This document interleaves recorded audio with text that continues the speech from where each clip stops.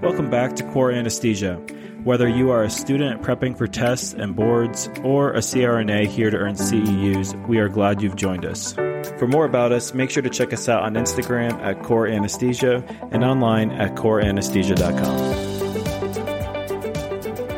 Welcome back to Core Anesthesia. I'm Cole here with Tanner, and today we want to continue our discussion on different neurology complications that we can see in patients that we take care of, anywhere from seizures, strokes, spinal cord injuries, congenital anomalies that we might see with the neurology side of things. And then we'll wrap up a little bit with talking about quad equina syndrome as well.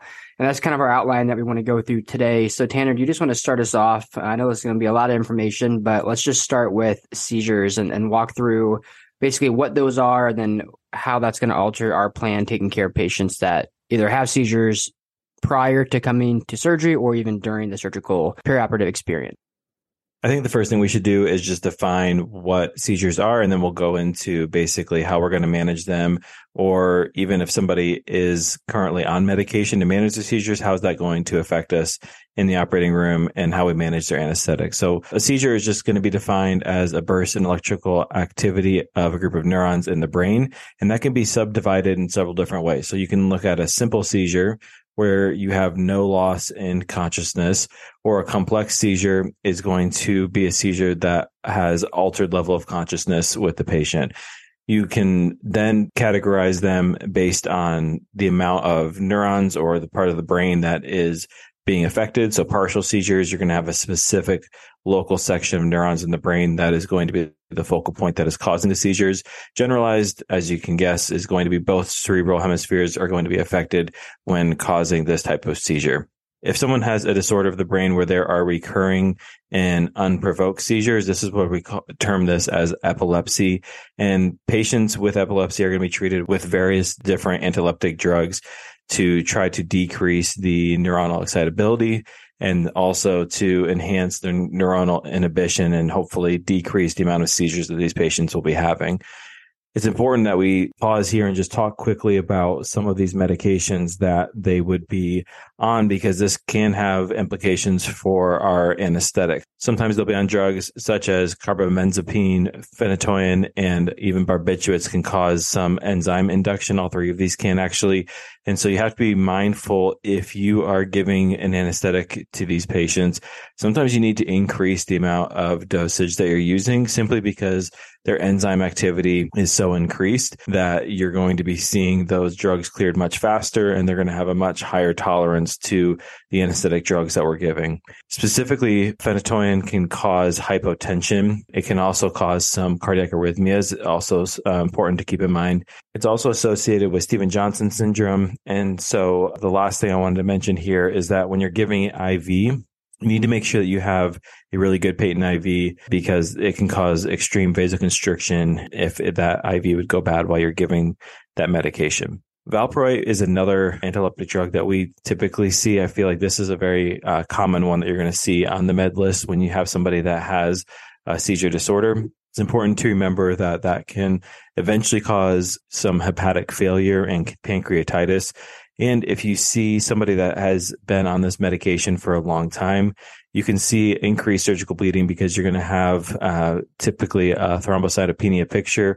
And then it also decreased the von Willebrand factor and factor VIII. And so if there's a patient that has been on this for a prolonged period of time, make sure that you're looking at your labs before surgery and just keeping in mind that increased bleeding might be a side effect that you see there intraoperatively. So for patients that suffer with recurring seizure disorders and they want to take a more surgical treatment route for this, it's more reserved for patients that don't respond well to the anti-epileptic medications, as Tanner talked about to start with. And once we've gotten to this point, we're ready to do surgical treatment. Depending on where the seizure is at, if it's a local seizure, if it's a generalized seizure activity, it'll depend on what the treatment options will be. So partial seizures, they're going to respond well to resectioning of a tumor or a hamartoma in the affected region of the brain that's causing the seizure to happen. In rare cases, a hemispherectomy is needed to treat persistent catastrophic seizures. And actually recently, more laser thermal ablations have been used to resect the local seizures as well. I have also seen there is left vagal nerve stimulators that can be used to reduce the seizure frequency. So just know there's several different options that we can do as a surgical treatment route. Now, if you hear of patients that have status epilepticus, basically what this is a continuous seizure activity, or when you have two or more seizures that occur without a regain of consciousness in between the seizures. If a patient goes into this, emergent treatment is going to be needed with, first of all, pharmacological suppression of the seizure, and then treatment of the cause. So let's say the cause is hypoglycemia that is causing this, then you're going to obviously treat the hypoglycemia. But again, we'll use some of the medications that Tanner has already talked about from a pharmacological standpoint to treat this, and this needs to be done emergently.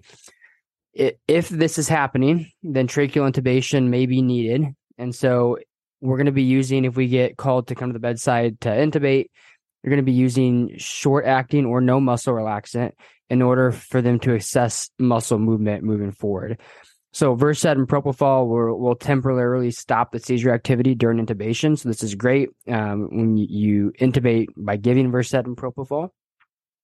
Now, anesthesia considerations, let's say just for seizure disorder in general, what are some things that we're going to be concerned about? So we should consider any of the anti-epileptic drugs the patient is on and how that's going to affect other drugs. Tanner already talked about how some of these classes of medications that they would be taking will induce metabolic enzymes. And so we need to be aware that some of our anesthesia drugs and pharmacological medications are going to be metabolized quicker, and we're going to be needing to give more subsequent doses of them. So rocuronium may be a good example of that. You might need to be redosing rocuronium or non-depolarizing neuromuscular blockers sooner than what you would have if they're not on these medications.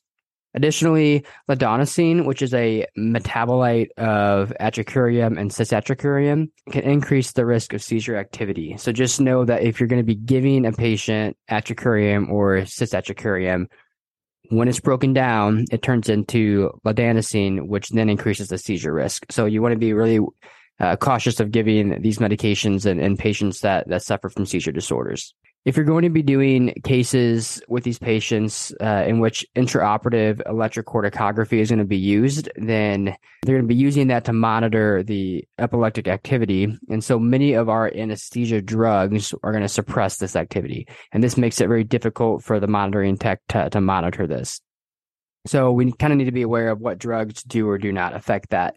Some of the drugs that do not affect epileptic activity are going to be Precedex, opioids, nitrous oxide, just to name a few. But again, talk with whoever the monitoring technician is about what they're comfortable with you giving and whatnot.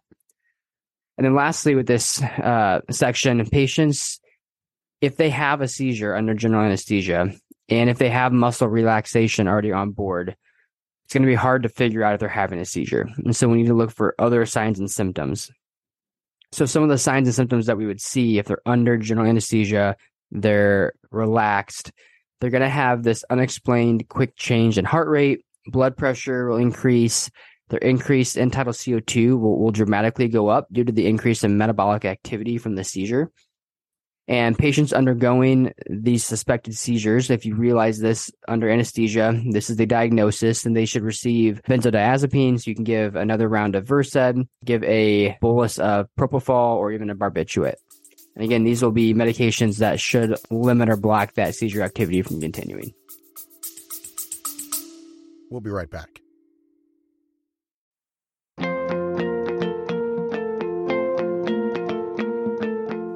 Today's episode is sponsored by Nurse Anesthesia of Maine, where excellence meets compassion. Established in 2003, Nurse Anesthesia of Maine has grown into a dynamic team of 30-plus CRNAs, serving 12 hospitals and ASCs with exceptional anesthesia services. Nurse Anesthesia of Maine is seeking qualified nurse anesthesiologists to join their outstanding team with competitive salaries, a robust benefit package, flexible schedules, and a commitment to community involvement. Explore Bangor, Maine, a vibrant city surrounded by stunning outdoor landscapes, with all the city conveniences yet within range of both mountain hikes and a beautiful Atlantic coast. It's perfect for work and family life. Elevate your career with Nurse Anesthesia of Maine. Visit www.naasm.com namecrna.com for more information. That's www.namecrna.com.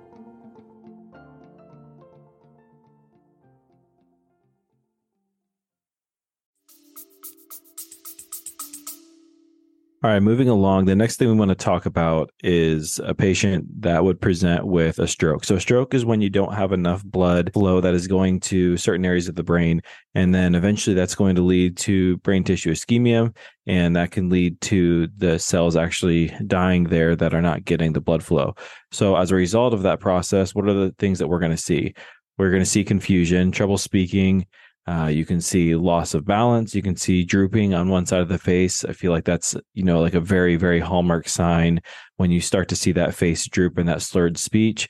Trouble seeing would also be a consideration here. And the things that are going to place these patients more at risk for developing a stroke is a patient that has hypertension, if they have smoking history, excessive alcohol intake, hyperlipidemia, diabetes. Those are all going to be things that are going to increase the risk factors there for developing a stroke. Now, when we're talking about a stroke, we need to think of it from two different standpoints. So either it's going to be hemorrhagic, where you have a bleed, or it's going to be from an occlusion, which is blocking the flow of blood to that specific area of the brain. And so we'll get into this a little bit more. The treatment is going to be vastly different, whether it's a occlusive stroke or if it's a hemorrhagic stroke. And so that's going to be very important for us to figure out very quickly as we try to manage these patients. Real quickly, I just want to touch on a transient ischemic attack, a TIA, is when you have a sudden vascular related neurologic deficit that typically resolves in around 24 hours. So many times you're looking at patient history and you say, oh, I see on here that you had a history of a stroke. And they said, well, maybe it wasn't a real stroke. They said that I had something and it just went away. Typically what the patient's talking about here is when they had a TIA. And this, again, is something that resolves on its own within that 24 hours. It is important to realize that approximately 33% of patients who have a TIA will go on to have a stroke. So it is a pretty strong predictor of someone who is going to have a stroke down the line. But again, different here where this is going to be resolving on its own.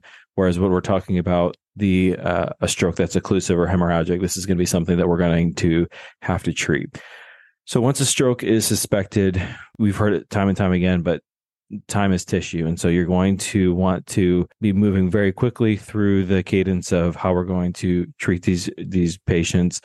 And so the faster, the blood flow is restored, the better likelihood of recovery and the better likelihood that these patients won't have long-term deficits from this stroke.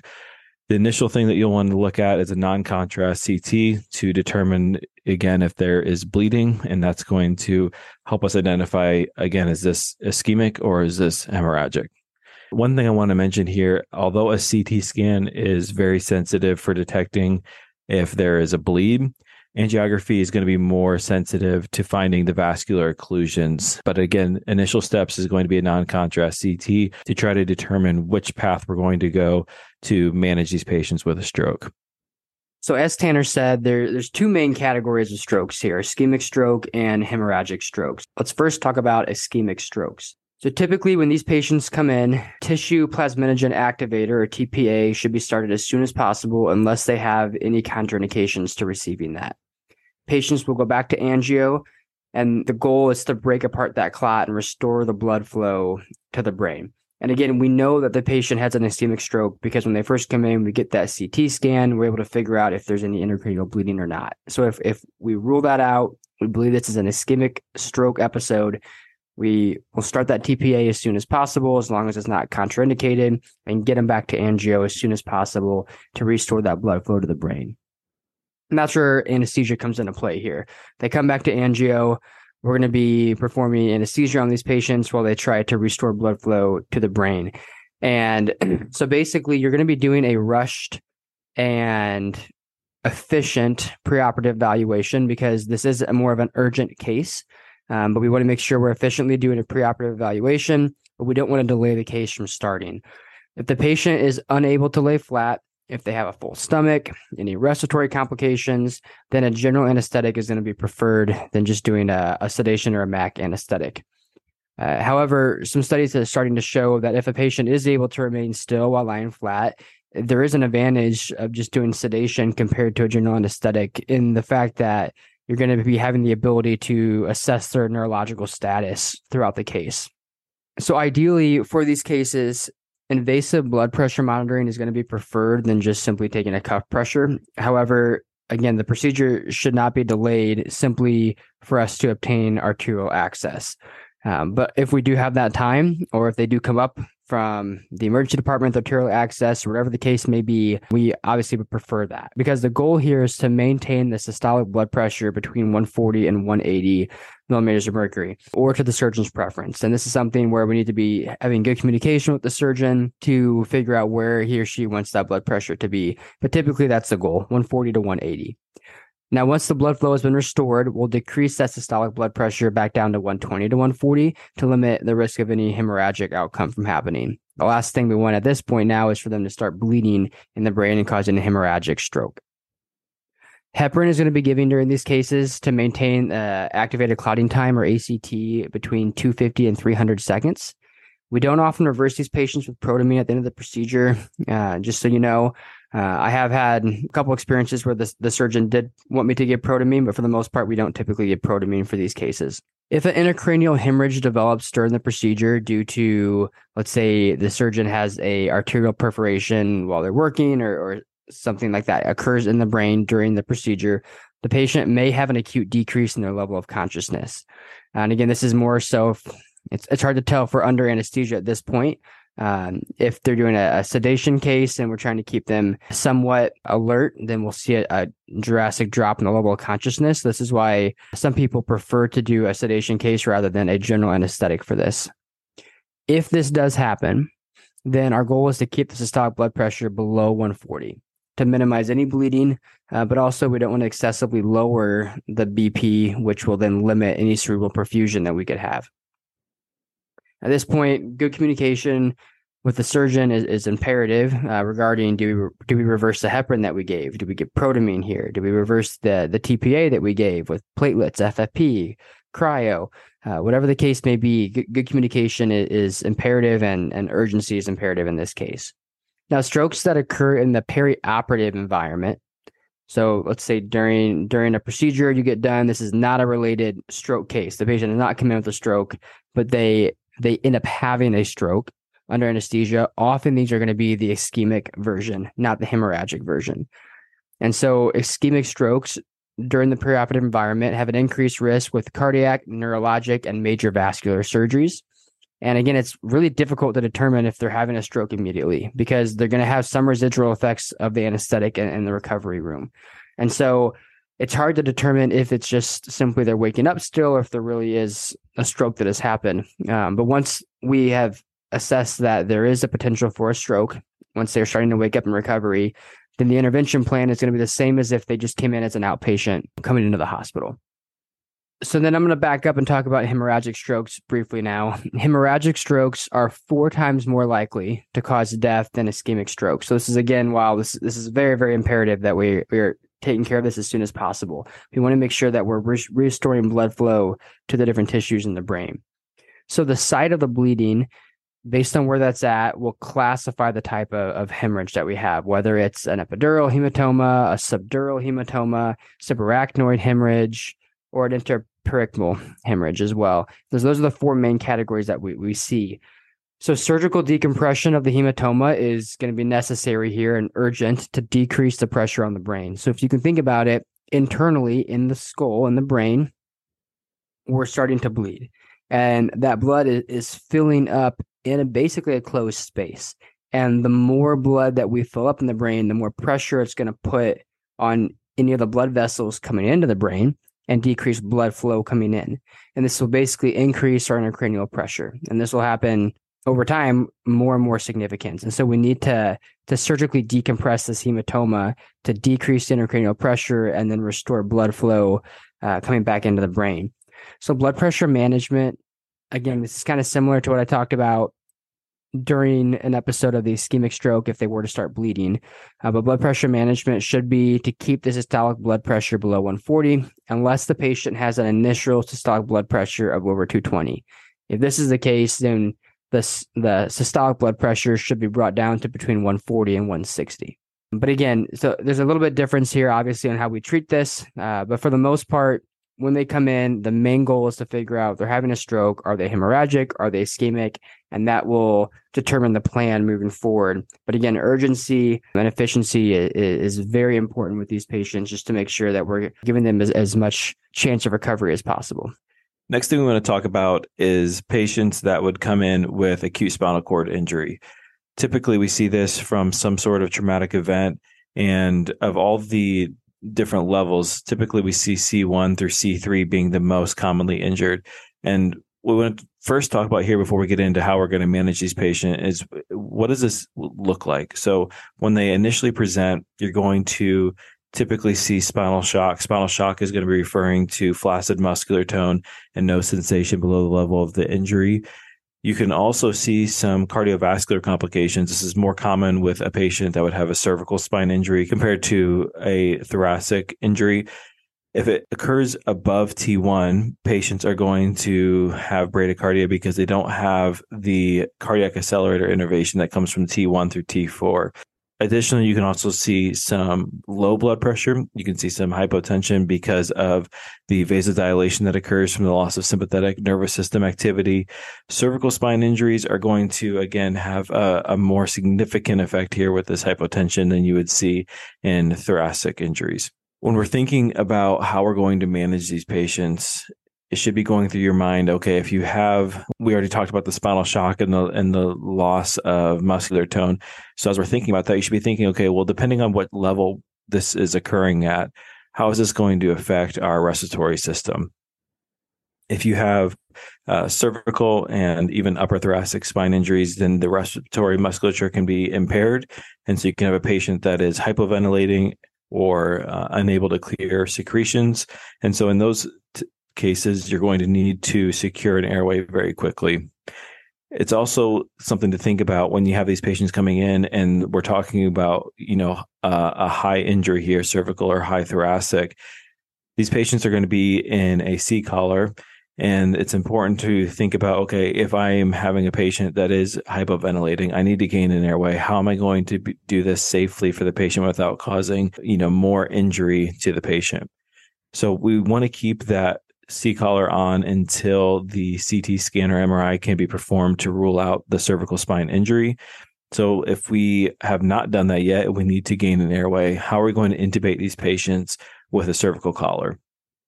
You can do DL. If you're going to DL, then you need to have an assistant that is going to remove that collar, and then it's going to place their hands on either side of the head and then press downward to make sure the head stays in place. But it's important that we limit any kind of neck extension or flexion. A better choice is going to be using a video laryngoscope or doing an awake fiber optic. The thing that you should think about, though, with an awake fiber optic is that you don't want the patient coughing. This is going to be, causing more movement there in the head and neck. And so if you're going to be doing an awake fiber optic, we need to think about, okay, what is the patient presenting like? Are they, still having reflexes, and are we able to sedate them? If so, in an appropriate manner where we're not having them bucking and coughing while we're trying to do the awake fiber optic? Or do we need to do a video laryngoscope where we're able to keep their head and neck very, very stationary, still, go around the curvature of the soft palate and get a good view there to gain an airway? When we're actually talking about these patients intraoperatively, some of the things that you want to think about is what are they going to look like hemodynamically? We already mentioned that sometimes you can see, bradycardia depending on the level of the injury. Again, if that's going to be above T1, then that's going to be above those cardiac accelerator innervation. While we're doing anesthesia, you can also see hypotension because of the decreased sympathetic nervous system signaling that is happening as well. And so because of that, you can see hypotension from even the positive pressure from the ventilation that we're giving. You can see that from position changing, blood loss. If you have, our volatile anesthetics on board, those are also going to, in a typical case, cause hypotension. But especially here, when we have decreased firing from the sympathetic nervous system, you can see profound hypotension there as well. You want to limit the use of nitrous oxide. because of the potential trauma here. You don't know if there's risk there for potential air trapping in closed spaces. And so you want to avoid nitrous oxide. In terms of intubating the patient, let's talk about succinylcholine. So this is, a very common drug that we would use in trauma. It's very fast acting. And so this might be something that you would want to use to gain an airway. After the first 24 hours, we don't want to use succinylcholine because we have a lack of innervation there and signal that is being sent down to the neuromuscular junction. Because of that, you're going to have an increase in extrajunctional nicotinic receptors that are developed. And if we are giving succinylcholine with these extrajunctional nicotinic receptors, then you're going to have a massive release of potassium, and you're going to have all the effects that would happen there with a drastic increase in potassium. So after the first 24 hours, you're not going to want to use succinylcholine initially. If it's coming in as the trauma and you are within the first 24 hours, still okay to use Sux to go to sleep and get the patient relaxed for intubation. All in all, the things that we need to really be thinking about are, okay, when they come in, we need to try to assess and figure out, if best we can, initially, what's the level of injury that is occurring. That's going to help us identify what kind of hemodynamic changes we potentially may see or we already are seeing, and in why those would be happening. You could have a trauma and you could be thinking, okay, this patient is hypotensive. That could be from, massive bleeding, or it could simply be because of the level of the injury and the, massive vasodilation that's happening. And so it's important that we have an understanding of where's the injury. How are we going to manage the hemodynamics?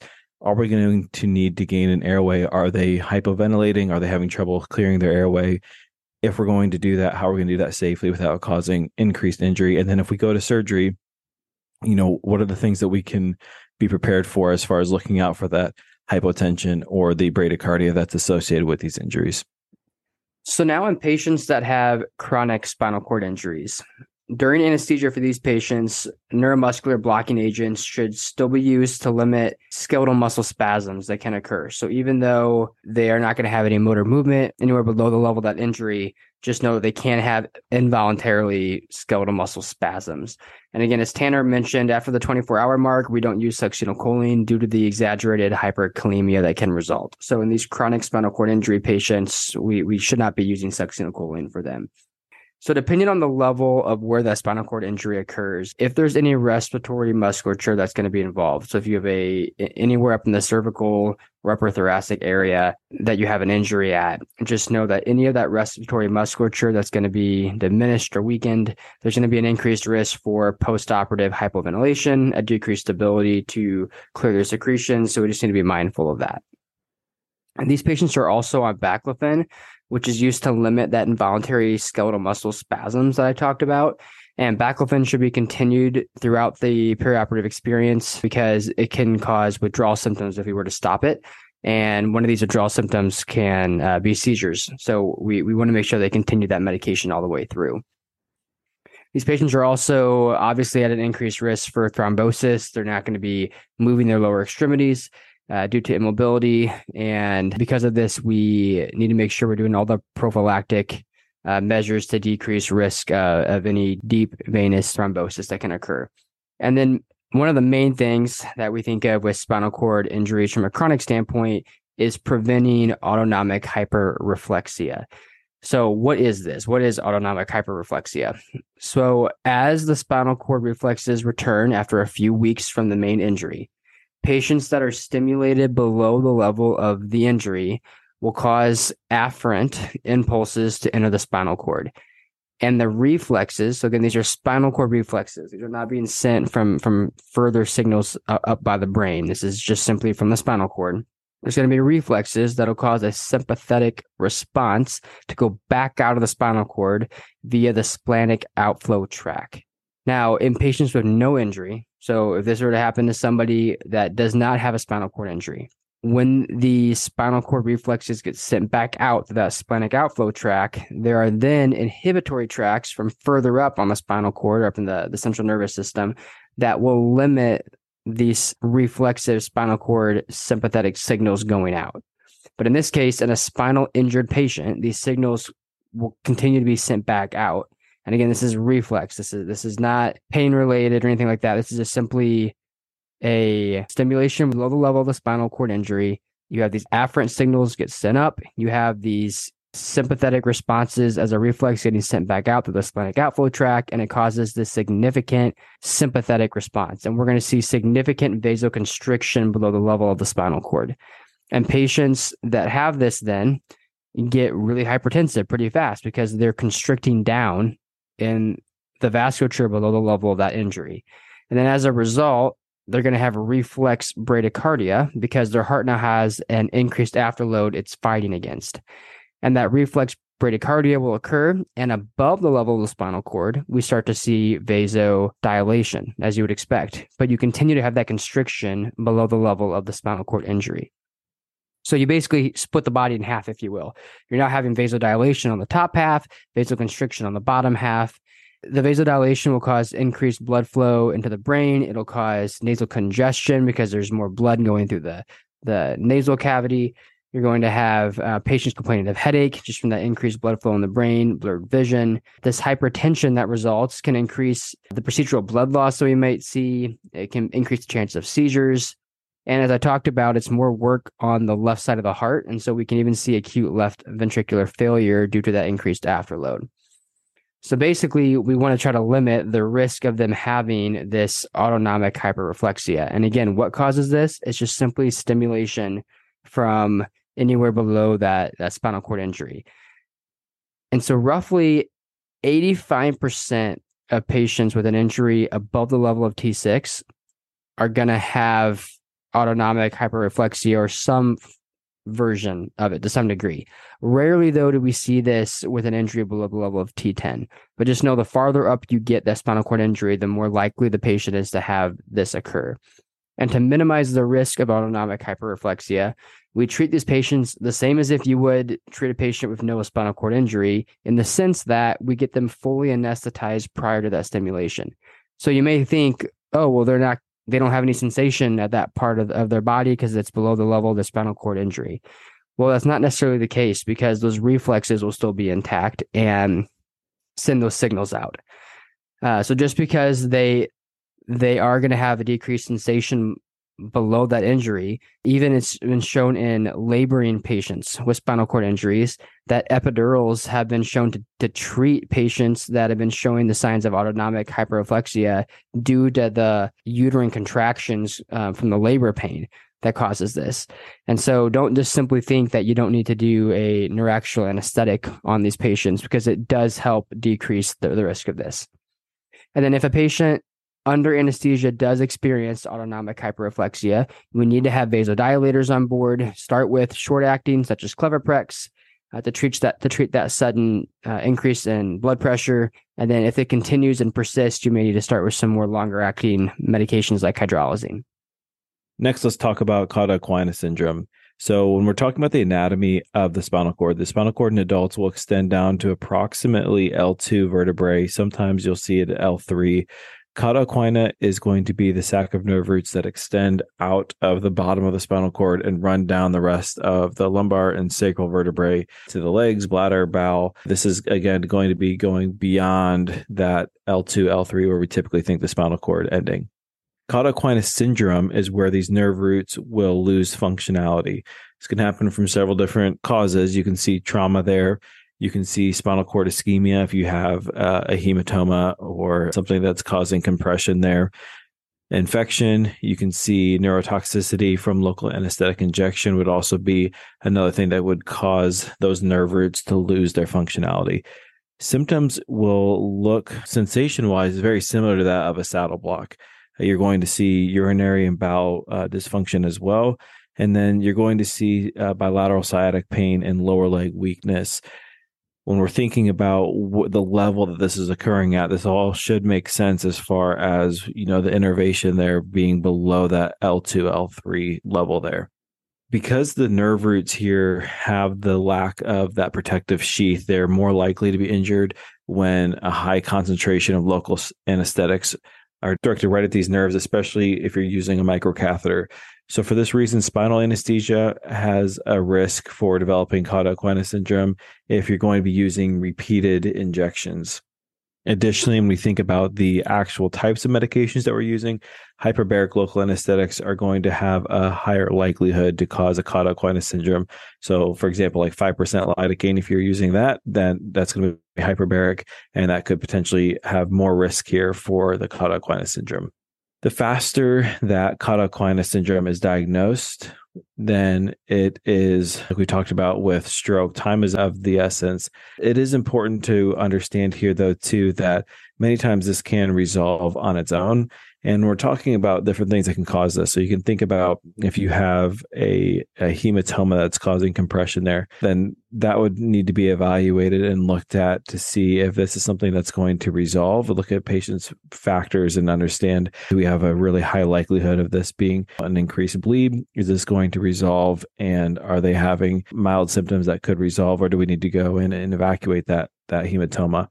Or is this a actual issue with a disc that is slipped, or you have actual compression there that needs to be surgically fixed? That would be another issue where you would have that conversation. And again, time is of the essence as far as the faster that you can remove that impingement or remove that actual compression there, then you are going to be ideally saving the potential dysfunction here that could be long-term. You could have that long-term sciatic pain. You could have the bladder and bowel dysfunction. So those are going to be things that you're going to want to try to act quickly to get to resolution. With cauda equina syndrome, though, it is important that you are very clear. And again, this is going to be something that we're probably going to be having conversations with. But ultimately, we're talking about surgeons making these calls. This is something that, you want to be sure that this is not going to resolve on its own, and we're doing an unnecessary surgery. You also want to be mindful that you're not wanting to delay surgery because the risk there for permanent injury. And so there's a balancing act to determine, what steps need to be taken to effectively manage this. In terms of what we can do as far as trying to avoid risk for this from things that we're doing, like we're doing spinals or epidurals, if we're doing a repeated spinal dose, then you're going to want to do those greater than 10 minutes apart if you have a failed spinal. You also want to avoid spinal microcatheters. We talked about how that can cause more of a risk there with those unprotected nerves. And then you're also going to want to avoid, if you can, the use of the hyperbaric local anesthetic solutions to try to minimize the risk there for cauda equina syndrome. In terms of actual anesthetic management, if you're going to, let's say this is because of a disc that is causing compression, we're going to treat this very similarly to any other general anesthetic. It's going to be important that we have a very clear picture of their symptoms beforehand, and that we have a very clear picture afterwards to see if there's any resolution or any improvement.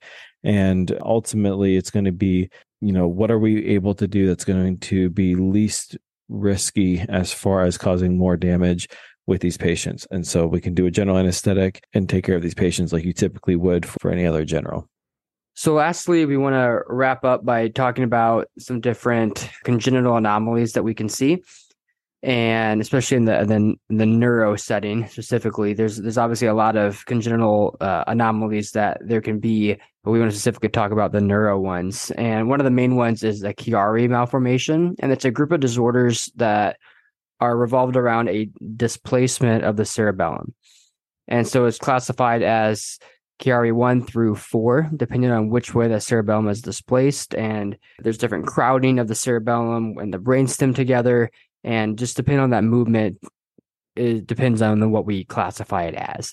So patients with Chiari 1 can occur at any age, and it's associated with occipital headache, pain with moving the head, coughing, vertigo, visual alterations. And 50 of these patients form a syringomyelia, or a cyst within the spinal cord that can result in paralysis or a loss of feeling. Patients with Chiari 2 is associated with myelomeningocele. And I'll talk about this a little bit more in a couple minutes. But basically, it's a form of spina bifida in which you have an incomplete or unfused closure of the spine, which allows the spinal cord to protrude out of the patient's back. And it's often associated with Chiari 2, as I talked about. And then often we also see obstructive hydrocephalus as well with Chiari 2. Treatment for these malformations involve a surgical decompression by enlarging the foramen magnum, which allows more room for the bottom of the brainstem and the top of the spinal cord to be able to connect and for cerebrospinal fluid to flow freely. So anesthesia for these cases is typically a general anesthetic, and we want to ensure that the intracranial pressure, the ICP, does not increase. And for more information about different interventions that we do related to ICP, our previous episode, we talked all about intracranial pressure. So I refer you to our cranial complications episode to get more information on that. But just be mindful of the fact that since we're operating on the brainstem, any altered respirations at the end of the case may be a surgical complication. So for this reason, it's really important you try to get the patient breathing back on their own as soon as possible while they're closing before titrating in more narcotics, then so that we can rule out any anesthesia causes for an altered breathing pattern when they wake up. Next, you want to talk about tuberous sclerosis. And this is an autosomal dominant disease in which benign neoplasms and angiofibromas can occur throughout the body. And depending on the location of these developed lesions, there can be a variety of associated conditions. You can see Wolff-Parkinson-White syndrome from a cardiac rhabdomyoma. We can see cysts in the kidney that can cause renal failure. We can see lesions in the oral cavity or the larynx that will then affect the visualization of the airway and the ability to ventilate any of these anesthetized patients. And the brain lesions include giant cell astrocytomas and then corticotubers. And so anesthesia complications for these patients really depend on the location of the lesion. So for example, if it's more in the oral cavity and the larynx, we want to be making sure we're doing that good pre-op airway inspection prior to taking the patient back to the operating room and determining if we need any extra equipment available, if they're going to be a difficult intubation, et cetera. Maybe their kidney function needs to be assessed, cardiac workup, et cetera. Next on our list is von Hippel-Lindau disease. And this is basically going to be a system of many different tumors that can happen in many different body systems. It's an autosomal dominant familial disease associated with benign retinal angiomas. You can also see hemangioblastomas and nervous system tumors as well. Most commonly, you can see this in the central nervous system, where you can see lesions there in the cerebellum, brainstem, also in the spinal cord. You're going to want to be very careful when considering a spinal for this reason because of the potential for spinal cord hemangioblastomas. So that's a concern there. Epidural anesthesia has been successful, however. It's also important to recognize that this has been associated with pheochromocytomas. So be mindful if you have an exaggerated hypertension and because of surgical stimulation or because of DL, you keep this tucked away in the back of your mind that many times you can see this association with a pheo. And we're not going to get into a huge talk here about how we're going to manage that. We have a different episode that talks about all the different anesthetic considerations of a pheo, but do keep that in mind that those can coincide. Next, let's talk about neurofibromatosis. This is an autosomal dominant alteration in which tumors will grow in the nervous system. And you have three types here, type 1, type 2, and you have schwannomatosis as well. So type 1 is associated with obstructive hydrocephalus. You can see epilepsy, cancer, and congenital heart defects as well. And this as well has an increased risk for a pheochromocytoma as well. These tumors will be removed if they are cancerous or if they are symptomatic from causing compression on any surrounding structures. Anesthesia considerations to think about here, preoperative consideration. Again, you want to think about if they have a pheochromocytoma, and you need to think about if they also have any airway considerations from laryngeal neurofibromas. This could impede your view or make it difficult to be able to place the ET tube. If these patients have tumors around the spinal canal, you're going to want to be very careful and be very cautious when using spinal anesthetic. So keep that in mind. If that would be a consideration that you would want to be using spinal anesthesia for these cases, just be very, very mindful and cautious and do the best you can to understand if these patients do have any tumors there around the spinal canal.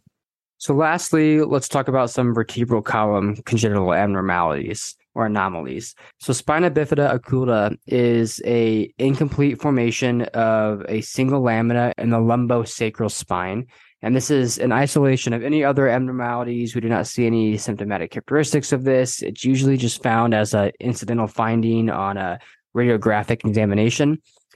Just know that with these patients, it is still fine to do a spinal anesthetic. We typically don't see any alterations really much from our standpoint. But then if it's worse than that, if there is a failure of that neural tube to close in the caudal spine area, and there's then developing a herniation of the spinal context out of the posterior part of their back into like a sac formation, this is what I was kind of talking about earlier, which can be characterized as either a meningocele or a myelomeningocele. And so if that herniation contains cerebrospinal fluid, meninges, and nerves as well, then it is considered a myelomeningocele. If it just has the cerebrospinal fluid and meninges without the other neural contents, then it's classified as just a meningocele. Now, myelomeningoceles are usually seen in the lumbosacral region, but just know that it can occur up in the thoracic or cervical areas as well. And as I mentioned earlier, it's often seen with the Chiari type 2 malformation. So be mindful about the potential for hydrocephalus with these patients. These patients often develop latex sensitivity just because at a young age they're exposed to it very frequently. And so they often do develop that latex sensitivity later in life. We want to avoid succinylcholine in these patients due to an increased risk for hyperkalemia. And lastly, there is an increase in resistance to non-depolarizing muscle relaxants in the weaker lower extremities. So we don't really titrate the muscle relaxant when we monitor train of 4 from the lower extremities. So just be mindful that you're not using the lower extremities to titrate your neuromuscular blocking agents. So I know that was a lot of information, but that wraps up our episode. We went through seizures, stroke, different spinal cord injuries that we can see. We talked about quad equine syndrome and then also the congenital anomalies. And again, there's a plethora of congenital anomalies that we could have talked through, but those are some of the main neuro ones that we wanted to discuss.